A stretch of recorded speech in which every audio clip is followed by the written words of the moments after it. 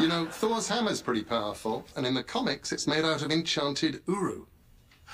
Yeah, I think it's the enchantment that's powerful, not the uru, but thanks for playing. It's so bright, it's hard to breathe, but that's alright. Hush.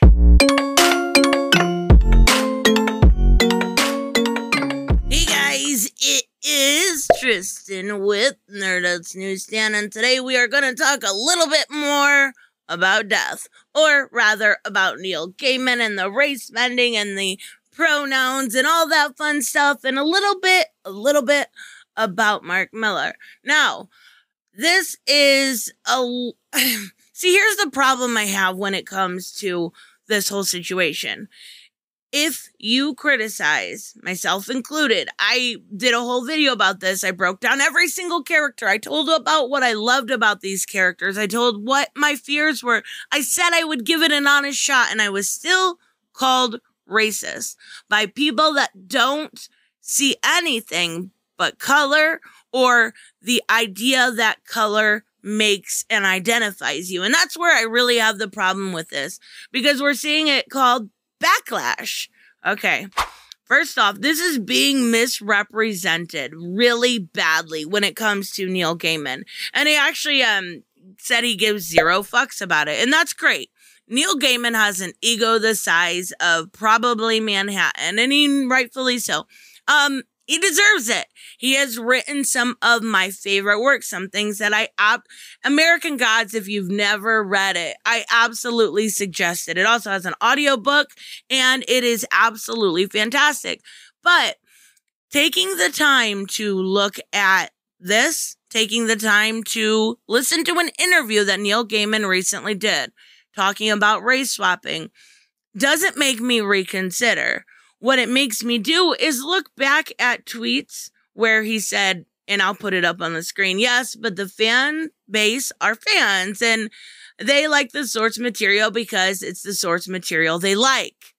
That's pretty easy to understand, right? Okay, so if you do something else, you risk alienating the fans on a monumental scale.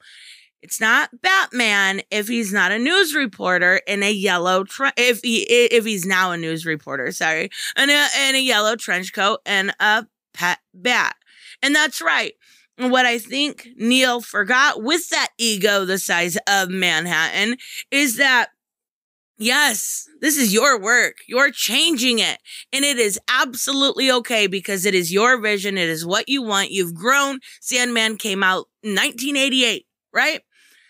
But you're still risking alienating those people. And by saying you give 0 fucks and actually going as far to interact, and I don't believe this article brings it up, but he did interact with some people and say, you know, blamed it on Comicsgate. Come on.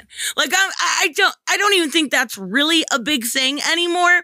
And when you do that, you risk putting everybody that criticizes you in a bubble. And when you put everybody in a bubble, you dehumanize them. So it doesn't matter what they think, right?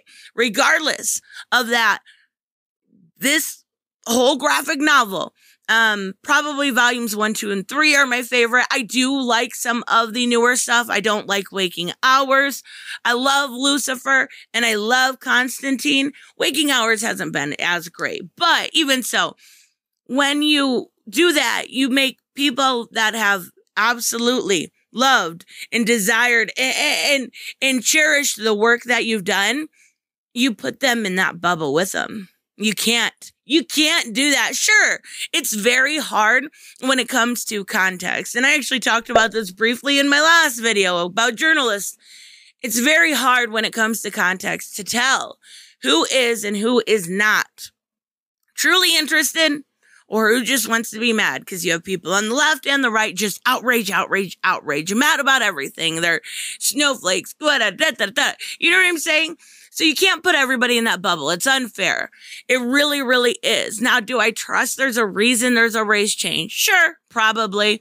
And I'm going to give it a chance because this graphic novel quite possibly was one of those life-changing reads, if that makes sense. So, I want this to be fantastic. Now, there is controversy with the Desire character. Desire character was always non-binary. I said that in my last video. I'm not going to really go over that. But the funny thing is, Neil could have at least addressed that when that character was non-binary, and it was ahead of its time. He actually was pretty, he called them an it. Like, it's not okay to have your pronouns it. That's pretty degrading, but it's okay. If you are Neil Gaiman, you can say, I give 0 fucks. So, what I want to talk about and, kind of address this is we've talked about Neil Gaiman. We've talked about toxic backlash. We've talked about race swapping and gender swapping and everything. We've talked about all of it because it all stems from mainly one platform. And that's where, and I love Millar's work, and I reviewed Jupiter's Legacy. I've talked about these things that I love from him. He's got black hair. I mean, I love the man. He does a great job, but he's a little he loves himself a lot. Not just if Gaiman's ego was Manhattan, then the way Mike Millar loves his money is also the size of Manhattan, right? So this is what he talks about. Only 10% of comic buyers have a Twitter account, and only half of them are actually active, so 5%, right? So thus, 95% of comic book audience is not on Twitter, which I completely believe. It may be a little bit more, maybe 10%, but he's talking in generalities, so he's probably close. Which must be mind-blowing. It must be. How about taking that to heart and actually utilizing it? Also factor in the average person follows so many accounts, gets the comic promos, they're easy to miss, and it's just a fun way to meet and chat. When I did have Twitter, it was nice interacting with pros. It felt kind of cool. It was nice to have, a little respect in return, but it stung more when you didn't get that respect in return, right? So, are these true statistics? Probably pretty damn close. That's what DC needs to take into heart. And I don't necessarily think that Neil Gaiman is doing this for a Twitter reaction, but I do think there are plenty out there that actually believe that is the real world, that actually believe that stuff that's trending on Twitter is on everyone's mind all over the world. No, there's statistics out there, and I believe it's the 20% of the Twitter users make 80% of the tweets. There's not much of an audience there. There is some diehard fans. There absolutely is. And those should be taken with respect. But the same thing, and I mean the exact same thing, goes for the other side. That means that your audience, as far as the crazy lefties, is even cutting it in half. Say it's 10%, 5% of that. Also, the crazy ones that hate you, talking specifically back again to Comicsgate, it's only about 5% too. So what do you do in that situation? You ignore both sides. You listen and maybe take stuff into heart, but you really do what you did years ago. And that was write the stories you want to read. That's a big part of it. And if you're writing those stories you want to read and your passion goes through, the people are going to notice. The people are going to care. I truly think with everything that's been going on with the comic book industry as of lately, Twitter is a lot of the blame on both sides. On both sides. And it's really, really unfortunate because that comic book audience is there. If you go to general comic book channels, maybe that aren't so critical as me. One good example is Comics by Bueller. I've talked about him before. He'll get 6,000, 7,000 views on videos that are talking about what's coming out the week.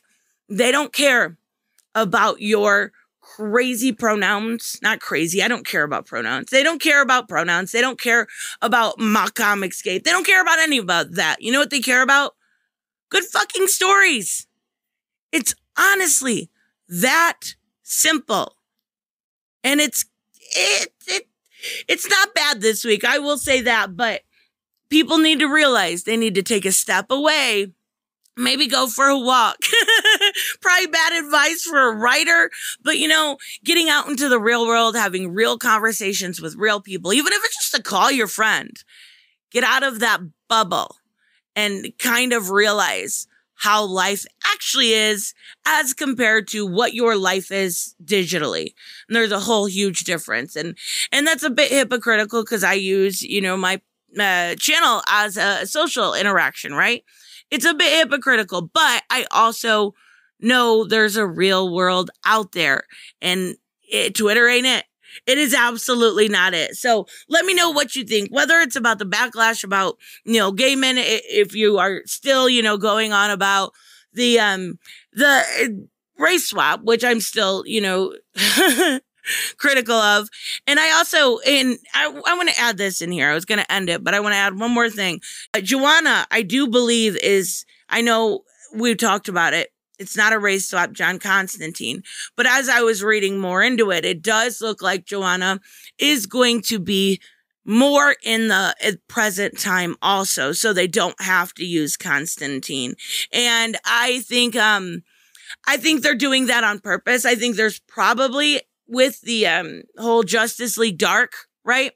I do believe that they probably cannot use the character, and they're hoping that something can be done with Bad Robot or with J.J. Abrams, and they can bring that character to HBO Max instead of Netflix. Now, whether or not that's true or not, I'm not sure. And then there was another character, Kincaid, who actually is another race swap character most people didn't complain about because Death was the main one.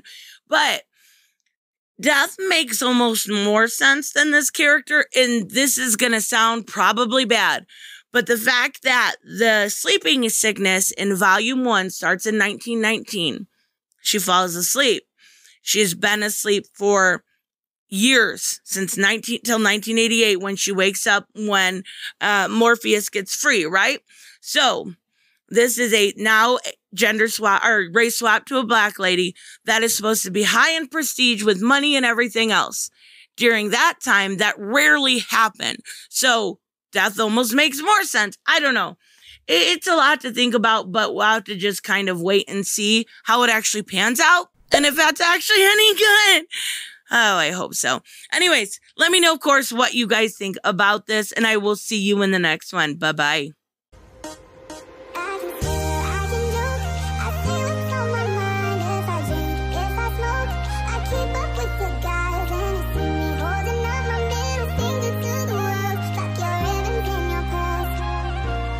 I'm not just a